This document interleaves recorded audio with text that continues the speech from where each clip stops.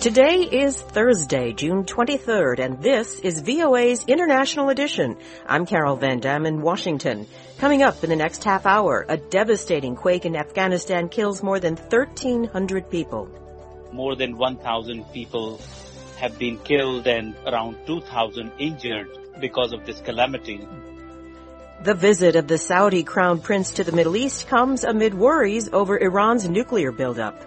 He wants to have an air defense umbrella to besiege Iran and put a lot of pressure on Iran. And European leaders hold a key summit on Ukraine's bid to join the EU. We'll have these stories and more next. At least 1,300 people were killed and more than 1,600 others injured after a 5.9 magnitude earthquake struck a remote and mountainous region of southeastern Afghanistan near the border with Pakistan. VOA reporter Ayaz Gul in Islamabad describes the deaths, injuries, and damage.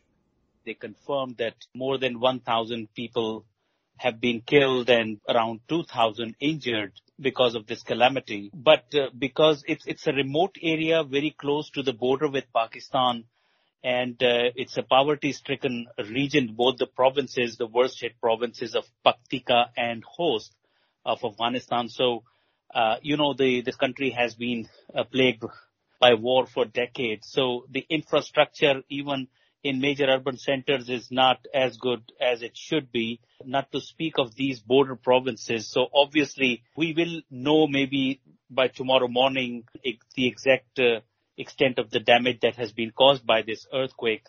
You mentioned it's very remote there, very mountainous too. What's going on in terms of search and rescue? Have you been able to talk to anyone that's been closer to the area that got hit? No, what we know from this side of the border, the Pakistani military and Pakistani civilian authorities have been trying to take in assistance because these are the areas right on the border with Pakistan. So Pakistani government quickly arranged some kind of relief packages and loading them on the trucks. And they are carrying what we know, like from an hour ago, although we knew that a shipment was supposed to cross into Afghanistan around this time. And we also know that the efforts were underway. Rescue operation had not been stopped. It was continuing because there are fears that so many people have been buried under the rubble.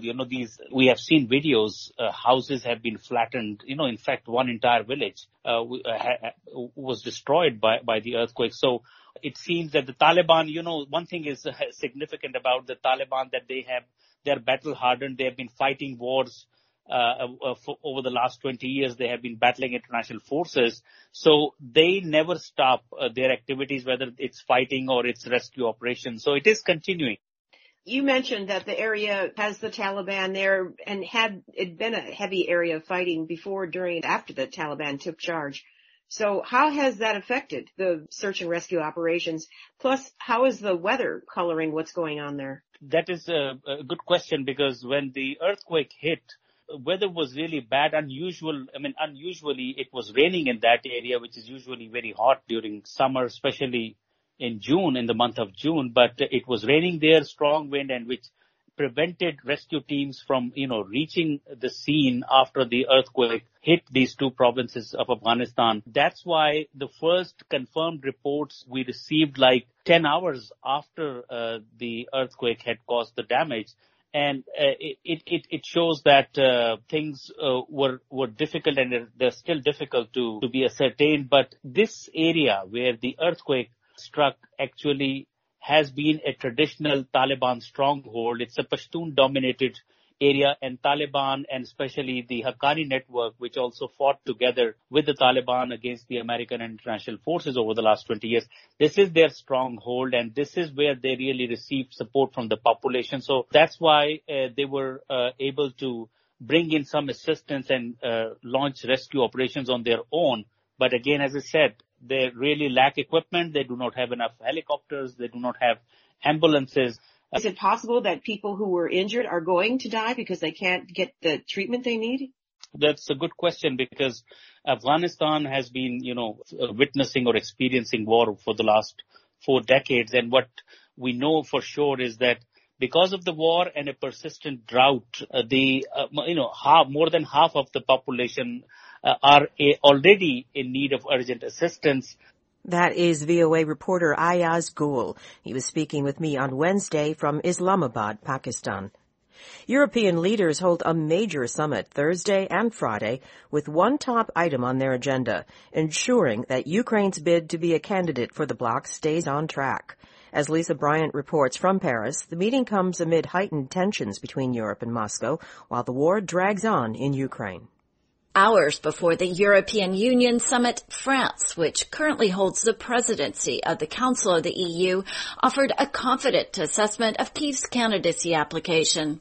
La semaine dernière, et nous avons une discussion aujourd'hui qui a permis de montrer. France's Europe Minister Clément Beaune said there is total consensus in favor, following discussions among EU country representatives. Now, he says, it's up to their leaders to formally vote on Ukraine's candidate status Thursday, along with those of Moldova and Georgia. Kyiv has been pushing hard to join the 27-member bloc as soon as possible. Some EU countries like Portugal and Denmark earlier expressed reservations. But last week, European Commission Chief Ursula von der Leyen offered a strong endorsement. Ukrainians are ready to die for the European perspective. We want them to live with us the European dream. But it seems unlikely EU leaders will agree to Ukraine's call for fast-tracking its application. Being admitted into the bloc can take years or decades. I think if there were a fast track, then it would provoke some uproar from the Western Balkan countries, from a number of countries who've been in the antechamber of this candidate status for a while now. Tara Varma heads the Paris office of the European Council on Foreign Relations Policy Institute. I think the Europeans need to be quite careful about how they deal with this. Honestly, already granting candidate status in such a short period would be quite a revolution. France is pushing for an intermediary association for Ukraine and other non-EU members in the meantime. So with your permission, can I invite you to this place? This week's summit follows a visit to Ukraine by leaders of France, Germany, and Italy, the EU's 3 most powerful members, along with Romania. Beyond the symbolism, they promise to deliver more weapons, a source of tension with Ukraine, among other issues. But while EU leaders have displayed remarkable unity in agreeing to ever stronger sanctions against Russia over the war, European citizens are feeling its economic backlash. The European Council on Foreign Relations, Tara Varma. Europeans will also have to think about how they deal with the situation at home as well, because we're seeing an increasing sense of worry from the European population side and, of course, the beginning of a war fatigue. Also up for discussion this summit will be the bloc's deteriorating relationship with Moscow. Over the past week, Russia has cut off natural gas exports to more EU countries, notably heavyweights, France and Germany. It's also threatened EU and NATO member Lithuania over its rail transit blockade of some goods to the Russian enclave of Kaliningrad. Meanwhile, EU Foreign Policy Chief Joseph Borrell has called Russia's own blockade of Ukraine's grain exports, which are critical for some of the world's poorest countries, a war crime. Lisa Bryant for VOA News, Paris. UN Secretary General Antonio Guterres has condemned Iran's increasing use of executions and the death penalty, including among children, in violation of international law. The Secretary General has submitted a report on the human rights situation in Iran to the UN Human Rights Council. Lisa Schlein reports for VOA from Geneva. The Secretary General has deplored Tehran's increasing use of executions and the death penalty, saying they are based on charges that do not amount to the most serious crimes and are incompatible with fair trial standards. UN Deputy High Commissioner for Human Rights Nada al-Nashif, who presented the report, said at least 570 people were executed in the past 2 years, many on drug-related charges. Those executed, she says, included at least 14 women and more than 100 people belonging to minority groups. Al-Nashif decried the execution of at least 2 child offenders between August 2021 and March 2022 in violation of international law. She said more than 85 child offenders remain on death row. Patterns of arbitrary deprivation of life due to excessive force used by the authorities against border couriers, peaceful protesters, and those in detention continued with impunity. The scale of deaths in detention, both as a result of violence and ill treatment by officials and due to the lack of timely access to medical care, is of serious concern. The report accuses the Iranian government of keeping a tight grip on its population through increasingly repressive measures. It says the government maintains total control through restrictive legislation, the use of violence, and widespread violations of people's human rights. Al-Nashif cited a series of legislative measures with detrimental consequences for people's reproductive rights and uncensored access to the Internet. However, the laws, she said, fail to criminalize violence against women, and they undermine minority rights, particularly the Baha'i religious minority. Civic and democratic space continue to be restricted, with human rights defenders and civil society actors operating within a coercive environment where violations are committed with impunity. In April and May of 2022, at least 55 individuals, teachers, lawyers, labor rights defenders, artists, and academics were arrested during protests. Iran's deputy permanent representative in Geneva, Mehdi Ali Abadi, denounced the report as an appalling and disgraceful political tool used by the United States and Canada against his country. He said the report was biased and based on false allegations. He said Iran was fully committed to the protection and promotion of human rights and respected its international obligations. Lisa Schlein for VOA News, Geneva. You're listening to VOA News.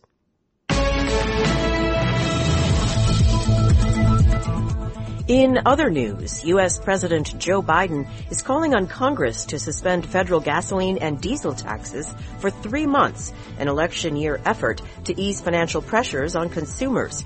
It's not clear Biden has the votes to suspend the taxes. Many lawmakers in his own party are hesitant to back the idea. Biden says he knows the move will not, in his words, reduce all the pain, but it will be a big help. If the tax savings proposal is passed by Congress, consumers would save about 3.6% at the pump. New global data shows that emissions of heat-trapping gases coming from mixing cement have doubled in the last 20 years. That's much faster than the carbon pollution from burning coal, gas, and oil. Even during the pandemic shutdown, carbon dioxide emissions from cement making never dropped. Scientists say the increase is driven by China, which produces more than half of the world's cement carbon emissions. For more on these stories and other breaking news, visit our website at voaafrica.com. Remember to connect with us on social media. We are on Twitter, Facebook, and Instagram. Search for VOA Africa. You're listening to VOA's International Edition. I'm Carol Van Dam in Washington. Saudi Crown Prince Mohammed bin Salman continued his whirlwind Middle East tour in Jordan and Turkey Wednesday on the heels of his visit to Egypt on Tuesday. The visit comes ahead of a trip next month by U.S. President Biden to Saudi Arabia, in which various regional issues, including energy exports, are scheduled to be discussed. Edward Uranian has the details for VOA from Cairo. Saudi Crown Prince Mohammed bin Salman was feted as a visiting head of state during talks in both Turkey and Jordan Wednesday, along with Egypt a day earlier. In Cairo, he met top Egyptian leaders and inked $7.7 billion in 14 separate trade deals. Saudi Arabia is also a top investor in Jordan, and the visit strengthened that position. MBS regional visit has been expected for a while, but its exact timing may be tied to the shaky health of his 86-year-old father, King Salman bin Abdulaziz. Visits to Jordan and Turkey reflect both business and political relations between Riyadh and the two key regional states. Analysts say ties with Iran, the situation in Yemen, and regional defense issues were part of the discussions. A visit to Iraq appears to have been postponed because of political uncertainty in the country and the inability to form a new government.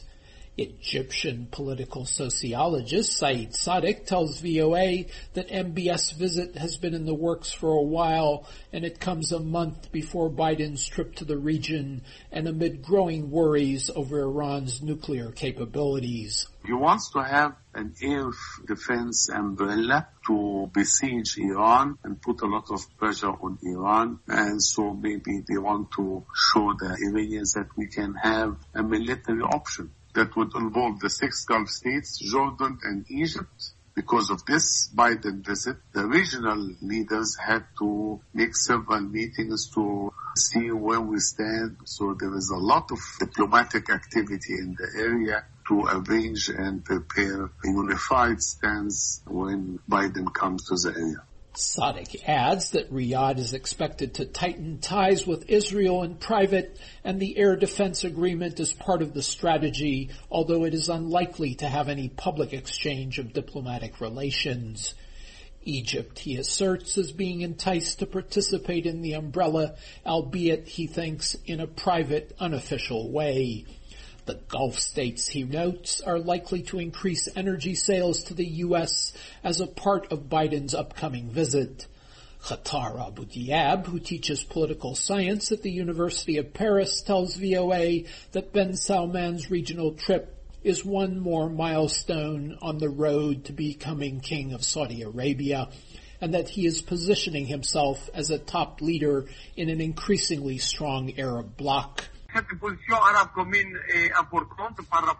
He says it is important for the Arab states to have a common position regarding the key issues of the day, including the Iranian situation, Palestine, and the stance of Arab states toward the U.S., not to mention the fact the ongoing war between Russia and Ukraine has introduced even more issues into Arab-U.S. relations. MBS visit to Turkey follows a recent visit by Turkish President Erdogan to Riyadh, according to Khatar Abu Diab, and indicates that Ankara has buried the hatchet over the killing of Saudi dissident Jamal Khashoggi and is now mostly interested in improving economic ties with Saudi Arabia. Edward Uranian for VOA News, Cairo. Major flooding has forced the evacuation of tens of thousands of people in wide swaths of southern China. Jennifer King of the Associated Press has this report. Floodwaters from heavy rainfall have collapsed roads, submerged houses and factories, and swept away cars and crops in the manufacturing hub of Guangdong. China regularly sees flooding in the summer months, but this year is considered the worst in decades. Officials have suspended school, office work, and public transportation in the South China province amid rising waters. Chinese state TV showed city streets waist-deep in water. In neighboring Jiangxi, rescue crews in inflatable boats evacuated residents trapped in their homes in inundated villages. Storm warnings have been issued with more rain expected in eastern provinces, including the capital, Beijing. I'm Jennifer King. This is VOA News. This is Science in a Minute. One of the most mysterious and fascinating celestial objects is a black hole. Thanks to today's advanced astronomical technology, scientists are learning more as they make incredible discoveries. A team of astronomers led by researchers at the Australian National University in Canberra say that they've recently found the fastest growing black hole of the past 9 billion years. They say that the supermassive black hole, identified as J1144, eats the amount of material comparable to one Earth every second. It's so luminous that the team says it glows about 7,000 times brighter than all the light from the Milky Way. J1144 has a reported mass of approximately 2.6 billion suns and is located in the constellation Centaurus. I'm VOA's Rick Pantaleo. Hi, I'm Kim Lewis. Join me and our panel of journalists as we discuss the top stories of the week, including Senate Republicans downplay the impact of the House January 6 hearings, which have shed new light on former President Trump's role in the attack on the Capitol building to stop the certification of Joe Biden's election victory. Join us for Issues in the News this Saturday and Sunday on The Voice of America.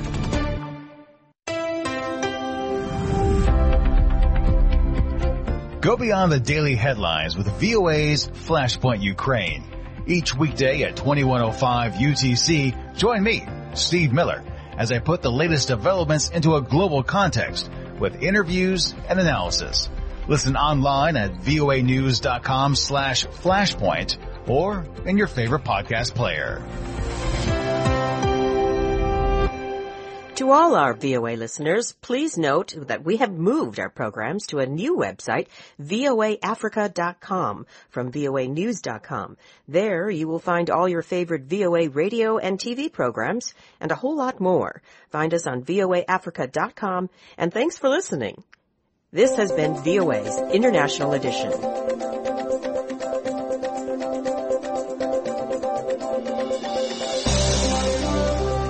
On behalf of the entire production team, thanks so much for listening. Visit our website for in-depth coverage of world events and news 24 hours a day at voaafrica.com. Until next time, I'm Carol Van Dam in Washington. Have a terrific day.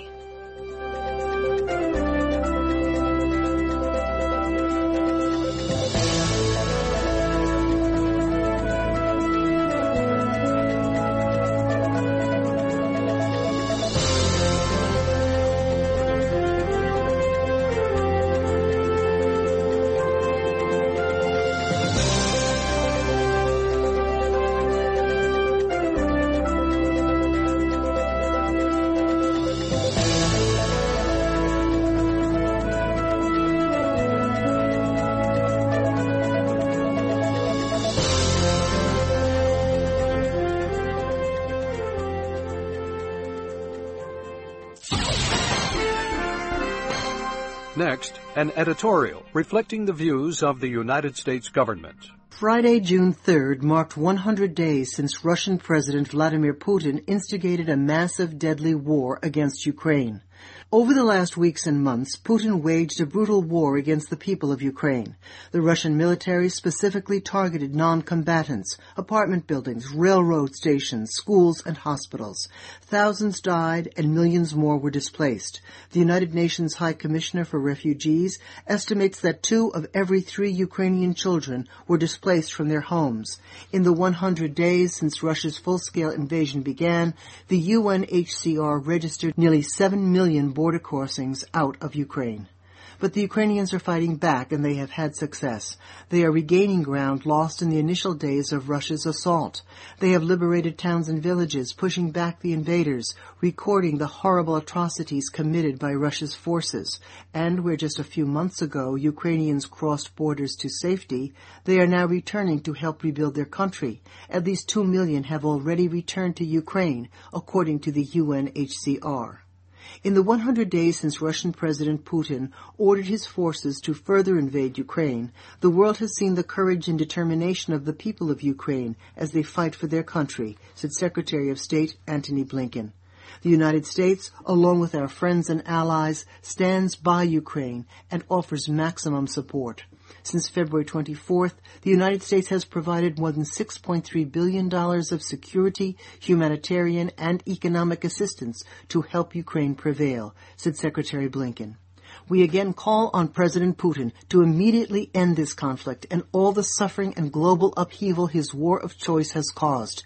Neither the United States nor our allies and partners seek to prolong the war to inflict pain on Russia. We greatly respect the citizens of Russia, who are not our enemy and who deserve a better future than what continued war and increasing repression will bring, he said. To the families of Ukraine who have lost loved ones, who have been separated by violence, whose villages, apartments, schools, and hospitals have been hit by bombs, shells, and missiles, who have been sent to and survived Russia's so-called filtration camps, the United States stands with you. We will help you defend your sovereignty and territorial integrity, and we will help you rebuild when this war is over. That was an editorial reflecting the views of the United States government.